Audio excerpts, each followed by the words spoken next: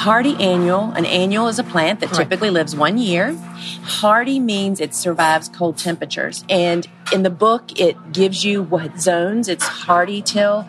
People in the far north, they might not fall plant, but they can plant much earlier in the spring than they think that they can. So while you're chomping at the bit, waiting for warm weather to plant some zinnias and some sunflowers, hardy annuals are who you need to be starting in the dead of winter to plan out 6 to 8 weeks before your last frost day. Wow. And it itches that scratch that a gardener has. Hello again, and welcome back to the Slow Flowers Podcast with Deborah Prinzing. This is episode 621. This is the weekly podcast about slow flowers and the people who grow and design with them.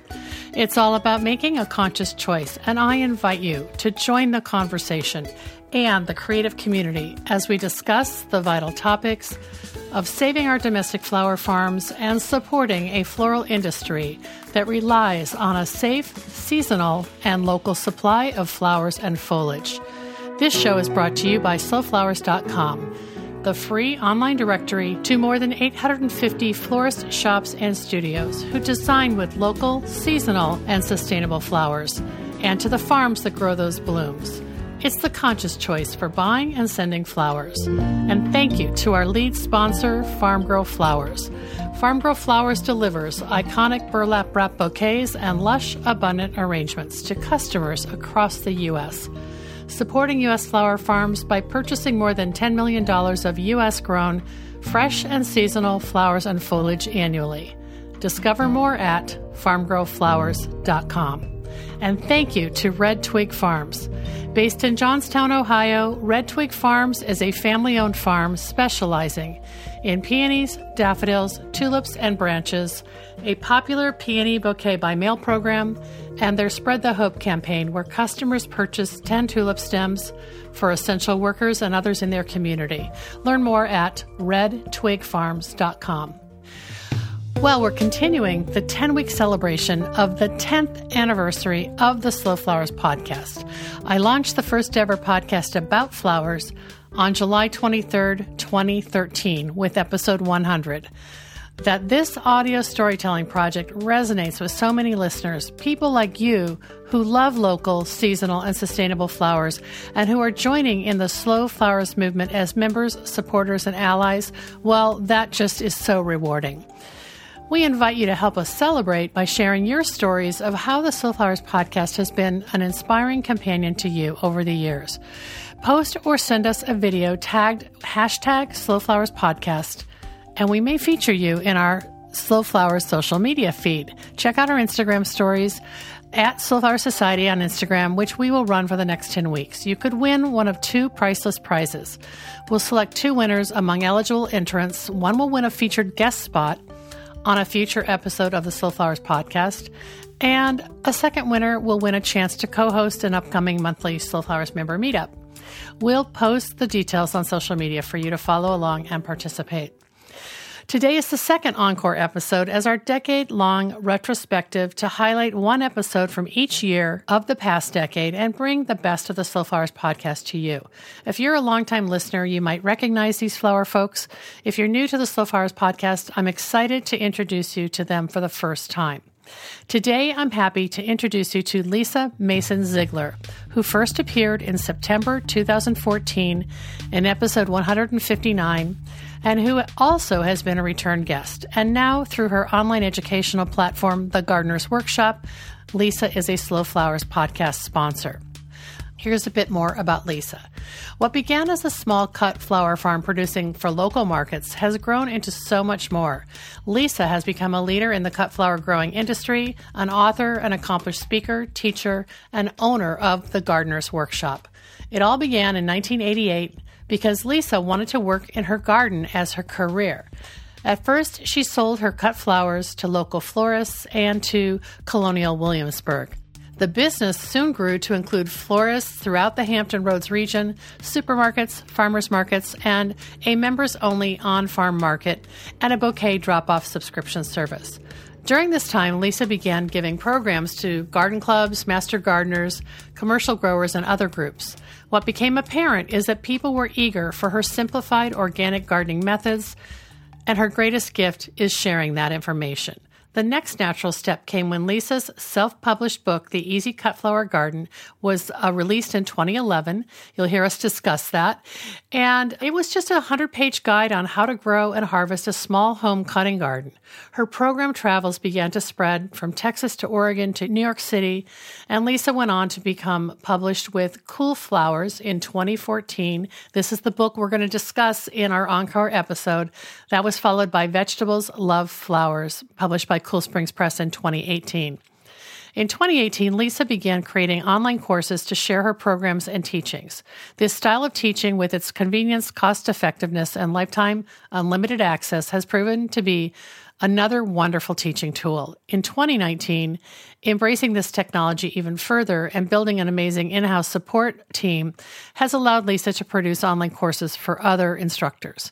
Lisa's farm, known as the Gardener's Workshop, is still a small market flower farm, 100% outdoor field-grown flowers, and they operate the online garden shop. The online store sells the same seeds, tools, supplies, and seed starting equipment that Lisa uses, as well as signed copies of her books.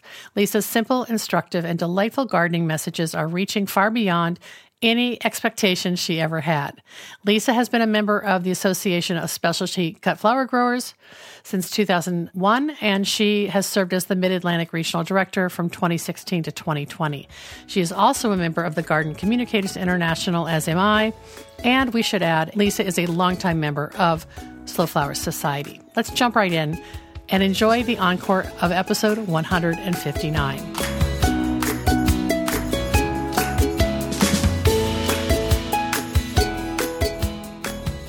I'm in a somewhat noisy restaurant in Pittsburgh, Pennsylvania, so you'll hear all kinds of glass and silver and voices clicking. But I want to welcome today's guest, Lisa Mason Ziegler. Lisa is the owner of the Gardener's Workshop in Newport News, Virginia, which is a cut flower farm and more. And she's also the author of the upcoming book, Cool Flowers, which will be published in September by St. Len's Press. And full disclosure, they're my publisher too. So we're sisters. So, Lisa, I bought your self-published book on growing a cutting garden, which I can't remember the exact title. The Easy Cut Flower Garden. Okay, and that is still available on your website. Yes. And your website is it shoptgw.com? Correct. Okay, and we'll put a link to that on my show notes. But it's great to meet in person. Yes. And finally to have a face to go with the voice. And talk about flowers and more. So you tell me about starting your cut flower career. You just sort of hinted at it a few minutes ago. Sure. And the full disclosure is in the book. I tell the story of how this all began. And as for many flower farmers, I read the book, The Flower Farmer by Lynn Basinski. Of course, the Bible. And exactly. And I was in a position in life that I had just gotten married to a guy that just so happened to come with a piece of land that was a great big garden. And so the doors opened and I just stormed through and followed what she said and read a couple other books and was a success from the beginning. And my dilemma was that I read the book during the summer, and it was fall when I had decided to charge forward. And I thought, what do I plant in the fall? And that's what started my journey to planting hardy annuals, because Lynn's book mentioned that there are some you can plant in the fall, such as snapdragons and some others. And so I did it, and with an innocent, just dumb luck, the book said it would work, so I trusted that, and it was a huge success. And that began my flower farming career and my journey on hardy annuals, and I've just expanded it. My farm is an urban farm. I'm in the middle of the city, and I do not have hoop houses. Everything grows outside in the field. We follow organic practices, so we do whatever it takes to have the earliest blooms we can, and hardy annuals are the ticket for early blooms for cut flowers and for a home garden. So your audience for Cool Flowers, your new book, is both the home gardener and person who wants to grow commercially, or is that kind of it's actually targeted for home gardeners, but all the practices, you can apply it to your cut flower farm. So it takes you through 30 of my favorite hardy annuals, how to start from seed, which is such a quandary for so many folks because you will not find normally. Hardy annuals available at your garden center at the proper time to plant when it's cool outside. So you have to start from seed, and it's really simple. This is a completely alien concept for me. Because obviously I'm looking at the cover of the book and there are snapdragons on that, and I've never grown snapdragons from seed. I've always bought them in a 6-pack or something, and not usually in the fall. Yeah. So how do you define a hardy annual? A hardy annual. An annual is a plant that typically lives 1 year. Hardy means it survives cold temperatures. Okay. And in the book, it gives you what zones it's hardy till. People in the far north, people that are up in, Chicago and those places, they might not fall plant, but they can plant much earlier in the spring than they think that they can. So while you're chomping at the bit, waiting for warm weather to plant some zinnias and some sunflowers, hardy annuals are who you need to be starting in the dead of winter to plan out 6 to 8 weeks before your last frost day. Wow. And it itches that scratch that a gardener has. And I'm telling you, it's just tremendous. And that allows the hardy annuals to get established during their prime time when it's cool outside, which builds a great root system, which gives them what they need to charge into early spring and summer. We have snapdragons. I'm in Virginia. We have hot and humid summers. Our fall planted snaps are still blooming in August, and we mow them because we're tired of snapdragon. Wow. So and that is not what you expect from an annual. No, not from a hardy annual. Right. They typically peter out as soon as the warmth comes, but they're so well established. So we grow sweet peas like weeds. And bells of Ireland, which is perhaps one of the most beloved ooh-ah flowers, so simple to grow when you plant them. It's all about timing. Wow. It's all about timing. Well, you said you're in Virginia. What is your zone, roughly? I'm 7. Okay. And I'm along southeastern Virginia.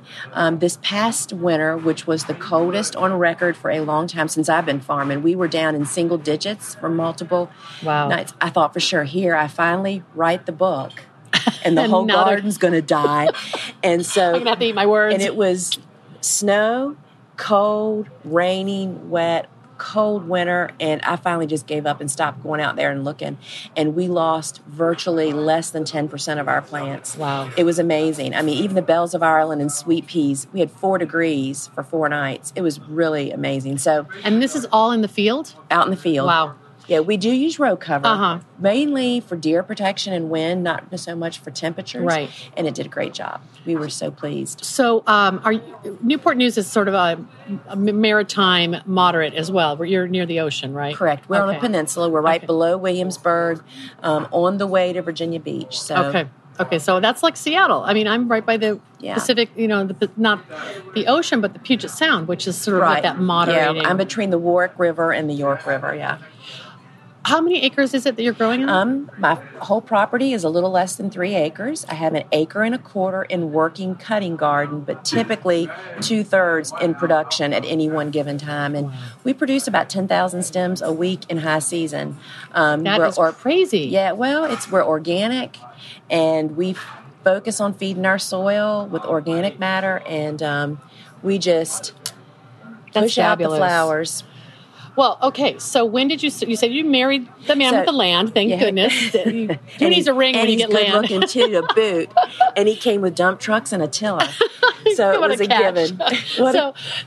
How long ago was that, or how long have you? We were married in 1996, and I began my business in the fall of 1997. I planted my first fall garden in 98. Sorry, it was 1998 in the fall, and then sold those flowers the following spring. Wow. And so you are really a seasoned flower farmer. I mean, there's so many people coming up now who are just trying to get into the business. You've done this 15 years. I've made all the mistakes. Okay, and you're going to share them with people in your Cool Flowers book. What, when you started, what was your goal for selling? Was it at a farmer's market, or how did you sell? I did exactly what Lynn's book told me to do. I'm quite a rule follower to a problem sometimes, but she said to go figure out where you were going to sell and go scope it out. So the first florist I chose was what she said, an upscale, high volume, and it happened to be a garden center that had a flower shop. So all winter I went in there and pushed a shopping cart around, scoping out the flower department, looking at what they're buying, how it's packaged, who's here. And so that was who I approached. It was really I hope that wasn't an expensive experiment. No, Did you shop every time? No, I didn't. And it was good. And it really worked out really, really well. And, I mean, just a cute, funny little story. So I had planted my first fall hardy annual garden was Indian summer rudbeckia, sweet peas, snapdragons, and a sweet William called Gypsy that I had bought the plugs from somebody. And so they were blooming. And it came spring, and every day Steve would say to me, "Are you taking your flowers down to the florist now?" And I'd say I had all kinds of excuses. But in truth, I was just terrified. I thought, why would they want my flowers? I was embarrassed. I was scared to go down there. And finally, his words of wisdom were, just go down there and offer them your flowers. And if they don't want them or they say no, we'll just never shop there again. And that just gave me the confidence. So I didn't even have a truck then. I used to drive in a car. I just put my buckets in the back seat of the car. And I had sweet peas. A little bucket of fragrant sweet peas and a big old bucket of mop head hydrangeas. And went down there, and the buyer happened to be there, and he just took me under his wing and told me what wholesale prices were, how I should package, because he wanted me to be successful. Wow. And that was shared some generous secrets. Yes, and he took me under his wing, and I sold to them exclusively the first year, and then I expanded, and he gave me people to go to, and that's neat. It was. He was your pay it forward guy. Yes, he really was. And had they been buying local flowers before you came along? No, but he was. I mean, he was a very experienced floral designer, and he knew. I mean, I went into some shops after that. They didn't even know what a sweet pea was. Wow. Do you know what I mean? They weren't familiar with local flowers. They were used to just the generic, right? Yeah. And so he was very familiar, and I don't know whether I'd have succeeded had he not been so welcoming. Absolutely. That's why it's so important to really, take people under your wing, whether you have time or not. Because, I mean, there's nobody busier than those of us that are self-employed. Right. But you have to spread the wealth of knowledge, and that's why I feel so driven to share. Yeah, you are an educator. And even home gardeners. I mean, they just think they think people that grow flowers have a magic pot at home that they sprinkle on the garden at night, and it's really very simple when you just follow some basic guidelines and rules. And so, Lisa, after that, I mean, it sounds like one of Lynn's, and have a bite of your muffin there, and or your bread while I'm talking, because I'm snacking while we're talking here. It's pre-dinner. Okay, after you did this first couple years selling wholesale, and it sounds like Lynn's advice was really wholesale is the way to go. Well, that was just one of the markets. Okay. That's the one I focused on because I was terrified to make bouquets, so I didn't want to even think about a farmer's market. And there were no farmer's markets in our region at that time. Okay. None. Okay. So you really had really had that was your obvious channel, right? And then that has now fast forward that has expanded to this very mature business with you've got some distinct channels that you're selling. Sure. Through. Can you talk about where you are now? Sure. Well, we did. So in 1998, for 3 years, I sold strictly wholesale. To florists, and to Colonial Williamsburg has been our customer since 2000. Yeah, and what does that mean? Because I've been to Colonial Williamsburg. Do you sell? They have an enormous floral studio where you don't go in and order flowers, but they make the arrangements for all their hotels, their properties, and all the banquet halls and things. And and they, of course, appreciate local and Virginia grown, and we have a great relationship. So I sold to them. And then in 2001, the Williamsburg Farmers Market came to Merchant Square on Duke of Gloucester Street. And I was asked to be the flower vendor, so I did. And that was a wonderful market, which is still going strong. It's one of the strongest. And we did that for 4 years, and it was a great market. But I started to expand my business out in other areas and knew I could not do it all. So we pulled back from Williamsburg, and I knew once I was out, I would never get back in because there was a long line behind me of farmers that wanted to get in that market. Of flower farmers? Yes. Oh, so you kind of broke the ice and got that category established. Right. And was it a tough decision? Yes, because I actually expanded this online garden shop retail. Yeah, I want to talk about that. And that was a tangent to the right. And so then once I got that kind of under my belt, I missed growing so much. I didn't realize how much we still grew, but not on that scale. Right, because a farmer's market can gobble up a lot of volume. A lot of volume. So we started growing more again, and I got happier. And so then we started expanding again. More florists going out. I go to reach beyond Newport News and Williamsburg, and we go over into Southside. And it's a lot of flowers. And we then rejoined another local farmers market, which was never quite as strong as the one that we had been at before. And then, everybody does farmers markets knows you're at the mercy of the weather. And just, we'd have to compost everything you bring home. You sit out there in the smoldering heat. And so I did that for 14 years. We did farmers markets with that hiatus in the middle there when we weren't doing it. And then I went to, and this is why every flower farmer listening to this needs to come to conferences.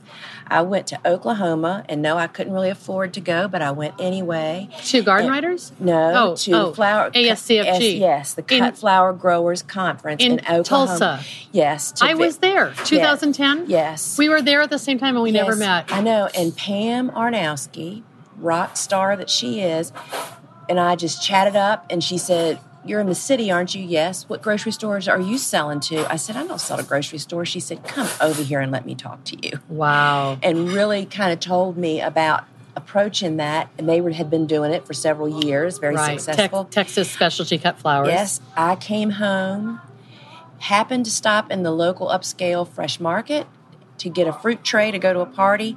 And I thought, I'm just going to stop in the flower department. And who is straightening the cards but the manager of that department?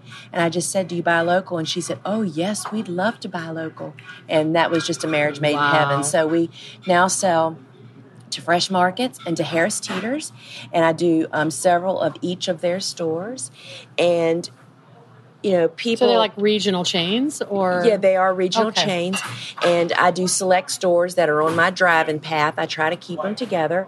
And we sell, yes, for a smidgen less than we got at the farmer's market, about 25% less.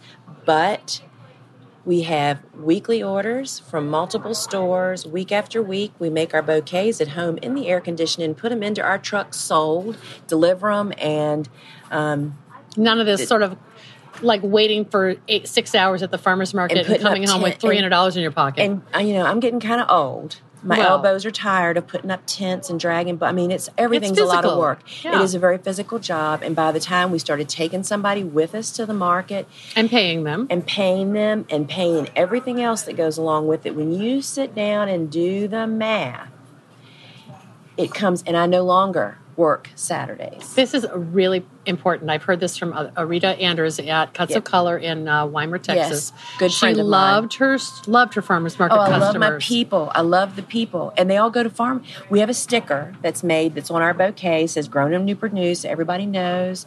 And the grocery stores let you have that sticker on your... We put our sticker on it, yes. And we miss our people, but I do not miss...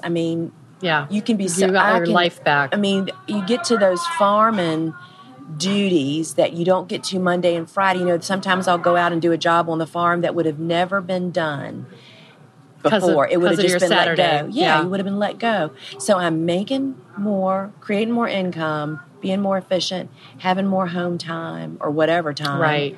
And it's really powerful to hear that. And thank you for being so honest about that. Well, yeah, what's there to hide? And the other thing is that when I first approached them, you have to sign a 90-page contract when you go to a grocery store because they got all kinds of problems. They've had every kind of problem in the world, and they have to be covered. They require you to have liability insurance, but they're a little bit more than what you normally have. And I actually negotiated with them when they told me what they wanted me to have. And I went to my insurance man. He said, "Sure, we can give that to you, but it's like $2,000 more a year." Mm-hmm. And I thought, is this I don't necessary? think I'm going to sell that many flowers to them. And I went back, and they were very open to negotiating a lower requirement in the light that we're a small local grower. Right. You're not like some giant packer. Because I'm the one, I'm that rule follower. Typically, I would not challenge a rule and ask, but what's it hurt to ask is what I've learned from that. And that really allowed me to continue my policy at almost what it was and fill there, and I understand why because the first time I ever delivered to a grocery store, the cart almost got away from me and hit one of their customers' cars. That's why you have to have insurance. Wow. Because they're liable for your actions. The worst thing that can happen probably will happen at some point. Yes. Okay. Yeah. So how are you doing straight bunches, or are you doing mixed bouquets? We do both. So the woman who didn't want to do floral design is now doing floral design. Well, yeah. Design mixed bouquets. We are some mean bouquet making machines, let me tell you. When I think back of how we were making bouquets just 3 years ago, I think, oh my goodness, we certainly made no money doing it that way. Again, Pamela's suggestions, and my sister and I do it. My sister works with me, and she's the bouquet queen. She is quite a beautiful, has that artsy eye designer, and she's always been the bouquet maker. Well, we first started out laying out 10 bouquets on a table and then picking up stems one at a time from that bunch you just made and arranging them. Well, then one day we realized, I bet if we stacked them on the table how they needed to be, laid them, we just paid a little more attention to how we stacked them, we could pick the whole bunch up. And pretty much have it done. And snappity snap. Well, we now lay out 30 bouquets at a time. Of course, So you have your recipe. Yes, we have our recipe. And of course, the biggest part of the recipe is Michael Jackson playing in the background, which keeps things moving. And we lay out 30 at a time. And we can make about 45 to 50 bouquets an hour easily. Just by following that. When the flowers are prepared, meaning stripped properly, and you have enough of them. And the real secret we've had the last 18 months is we learned in Oklahoma also. We now follow that same rule Vicki does. We plant 1,000 sunflowers a week because that safeguards us of having enough flowers for our bouquets. You can always add another sunflower or two if you're running short of other flowers. And it'll wow the customer. Exactly. And it's taken away more than once. I was out in the field scouring for more flowers to finish our bouquet orders. Wow. That having that, trigger pulled and, worry, and that no longer happens. And our florists buy tons of sunflowers too, so it really works out. And so, do you only do one size for the grocery stores? One size bouquet? We do one size mixed bouquet. We don't really say on our invoice how many stems are in it. I used to. But now you want to have some flexibility. We have flexibility because when we're putting big coxcomb and big sunflowers in it, we're not putting as many stems. Sure. So, we do one normal. I tell people it's a soccer ball head. It's about that. It's the same size as a grocery store. That's crazy. That's about that big. Yeah. So that's a medium size. And then we do straight bunches, and that's 3 to 5 stems, depending on what it is and how big the Well, then flowers. they get different price points, too. No, it's all pretty much the same. Oh. For instance, coxcomb right now is huge. They get 3 huge ones or 5 smaller ones. Okay. So again, we always, the girls sometimes are concerned. I say, look at the sleeve. Is that a value? If you were asked to pay X number of dollars, whatever they charge at the store for that, would you feel like that's a good value? We need it to be a value for our customer and their customer. Right. And so anyway, we do mixed bunches. It's really interesting. Some grocery stores take only mixed bunches, and some only take straight bunches. You can tell where the flower arranging regions are. They know who their customer is. Yeah. So that's so you have the wholesale to florists. The grocery store channel, are those your 2 main channels of flower sales? And then we do a garden share program to our local garden, flower lovers. Yeah, like a CSA. It's the only way. It's a CSA, but I do it in a little bit different. They don't have to come every week, and they buy them in $100 increments. They get a little like a gift card, basically, to sell, and that invites them to the farm. We are not open for anybody else. It's quite a who's who, and it's a real, I give away tons of garden shares at local charity auctions, and those are the people that want flowers. So they'll bid on that. Oh yeah, I give away 10 or 15 shares a year to local charities because it always brings in new customers. And so what is the season like from May to August to mid-April until a hurricane or frost, which is mid-November for us. However, that's a big season. I talk about some cool flowers. We trick a lot. We plant a lot of hardy annuals in the dead of summer when they're not happy. But as the season cools off in fall, they come on and bloom. Kind of wake up. And they will bloom beyond our frost. So we can typically have Sweet William in the field and snaps up until Thanksgiving. So it's so interesting. It's like a different, like an altered thinking. Well, the way it's you're a whole doing new that. season. And, that's when people, as a commercial person, more people want flowers in spring and fall than they do in the summer. Right. So you want to have those shoulder seasons. And for populated. those of us that don't have hoop houses, and even those of us that do, this is a way to use field space to create more income and for the home gardener. Here in Virginia, we have Historic Garden Week put on by Garden Club of Virginia, and it's typically mid to late April. Well, what's the perfect flowers to be blooming in those homes? And for all those flower arranging is huge on these events, is hardy annuals. So. Oh, I have so many other things I want to ask you about. One is I'm looking at your business card, and I'm seeing the Gardener's Workshop, and this is your online garden shop, which is the second channel of your business besides the Cut Flower Farm. How did this come about? Well, that happened in 2005. That Williamsburg Farmers Market I told you about, we were producing so many flowers, and back then I didn't have any help on the farm. I had help at the market, and I just about killed myself being burnt out. And when you're burnt, you start thinking of other avenues that appear easier from the side of the fence.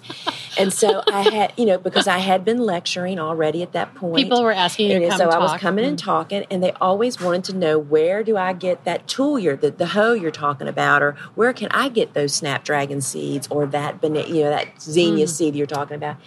And so I had an epiphany and said, we'll start a business and we'll sell those things that we use. And so in fact, short story, I actually launched the company as a direct sales company, Home Parties. Oh, really? I did in 2005. So that's what really pushed me to move out of downsizing my garden. And for 2 years, we were a direct sales company. I had salespeople in many states. And then I got cancer. I got breast cancer. Oh, my gosh. And when you're laying on the couch recovering, it was fine. I was in early detection. Mine was just a brief hiccup compared to what most women go through. But when you're laying on the couch recovering from that, I had an epiphany of what I have turned from a farmer gardener to a sales leader. And I did not like that job at all. Yeah. So I wrote Dear John letters to our girls that were selling for us, and gave them 6 months. And then we went to being just an online store. So our line of products, we've developed a line, and it's basically the things that we use as commercial growers that you just can't find out in the open market. We package the same seeds. We do not save seeds. We purchase seeds, we buy extra and package them for you. They have their true name on them of what their born into the world name is. But in the home gardener's size, like exactly. I mean, 50 seeds per packet or whatever. It just depends on the seed, because seeds cause different things. Yeah. Some packages have 100 seeds, some have 10. Some of the new hybridized that are pricier, peach, coxcomb, that you can't live without. There's only 10 seeds in there because they cost a fortune. We put row cover, netting, the hose that we use, flower arranging, flower frogs, the things that go along with what we do. And so we have an online garden shop, and then when we go and lecture, I go and lecture. My sister comes with me, and we set up our kiosks and offer a small percentage to the clubs to help them cover the cost of having us come to a program. And that is so it's really brilliant. It's a lot of fun. And it allows us to to leave your business for a day even. You have to charge to go speak. And my sister, whoever comes with you is an employee that's getting paid.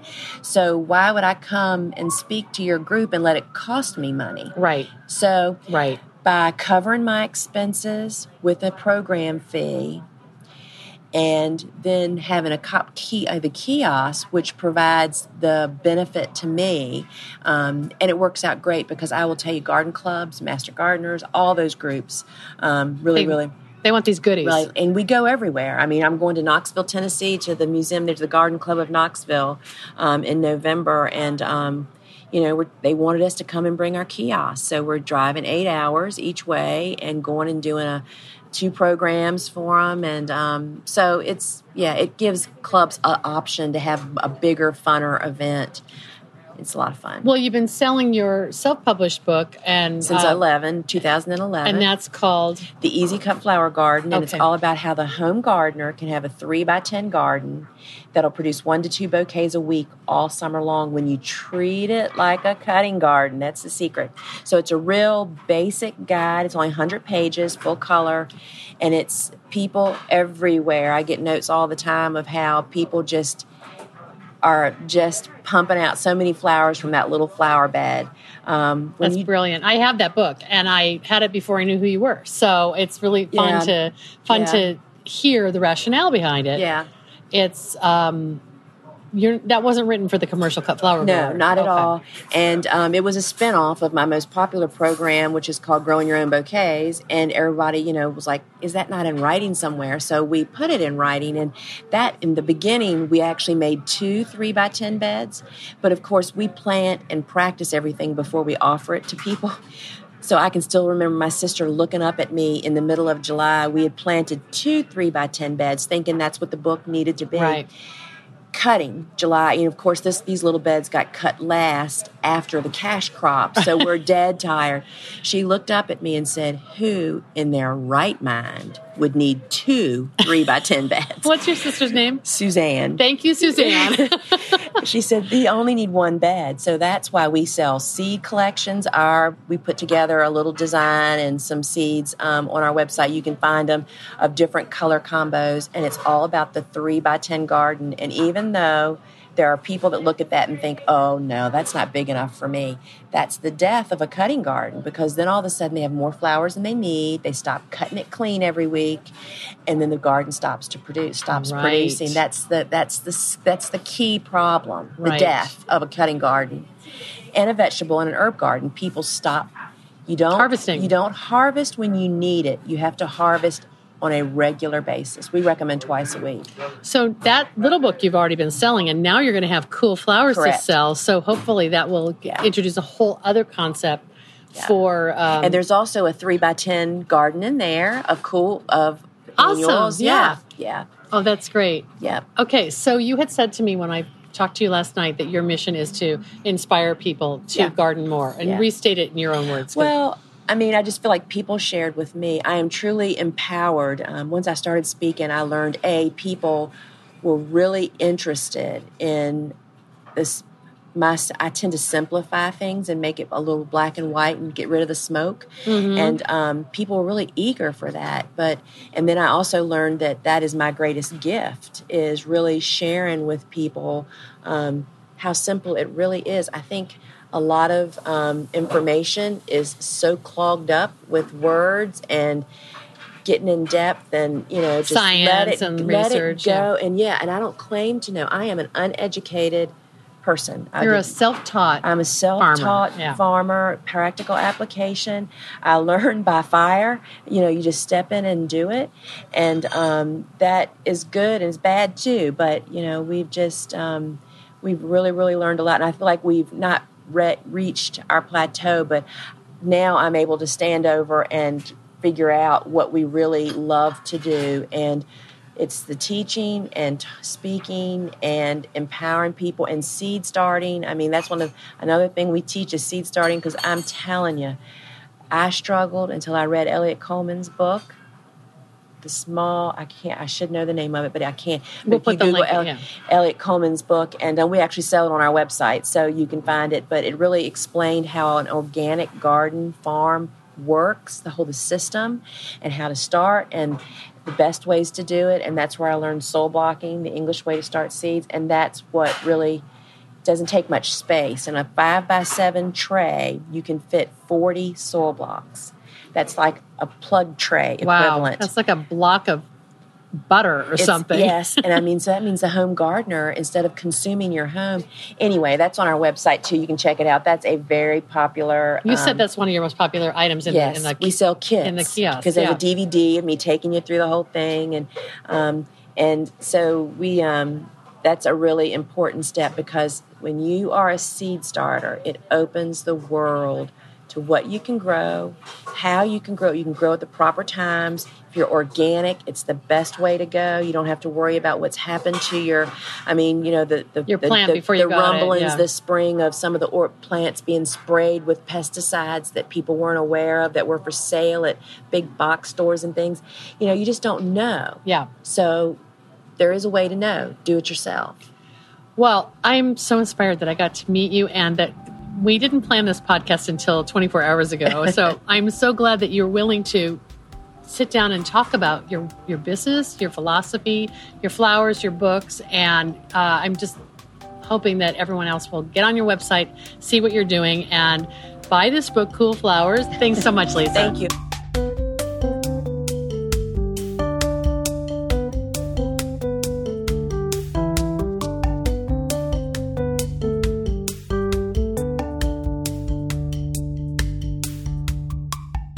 Thanks so much for joining me today. A postscript about my guest and an invitation. Lisa has a new book coming out in February 2024 called The Cut Flower Handbook. You can sign up for news about its publication at her website, and we'll add the link to the show notes for episode 621 at slowflowerspodcast.com.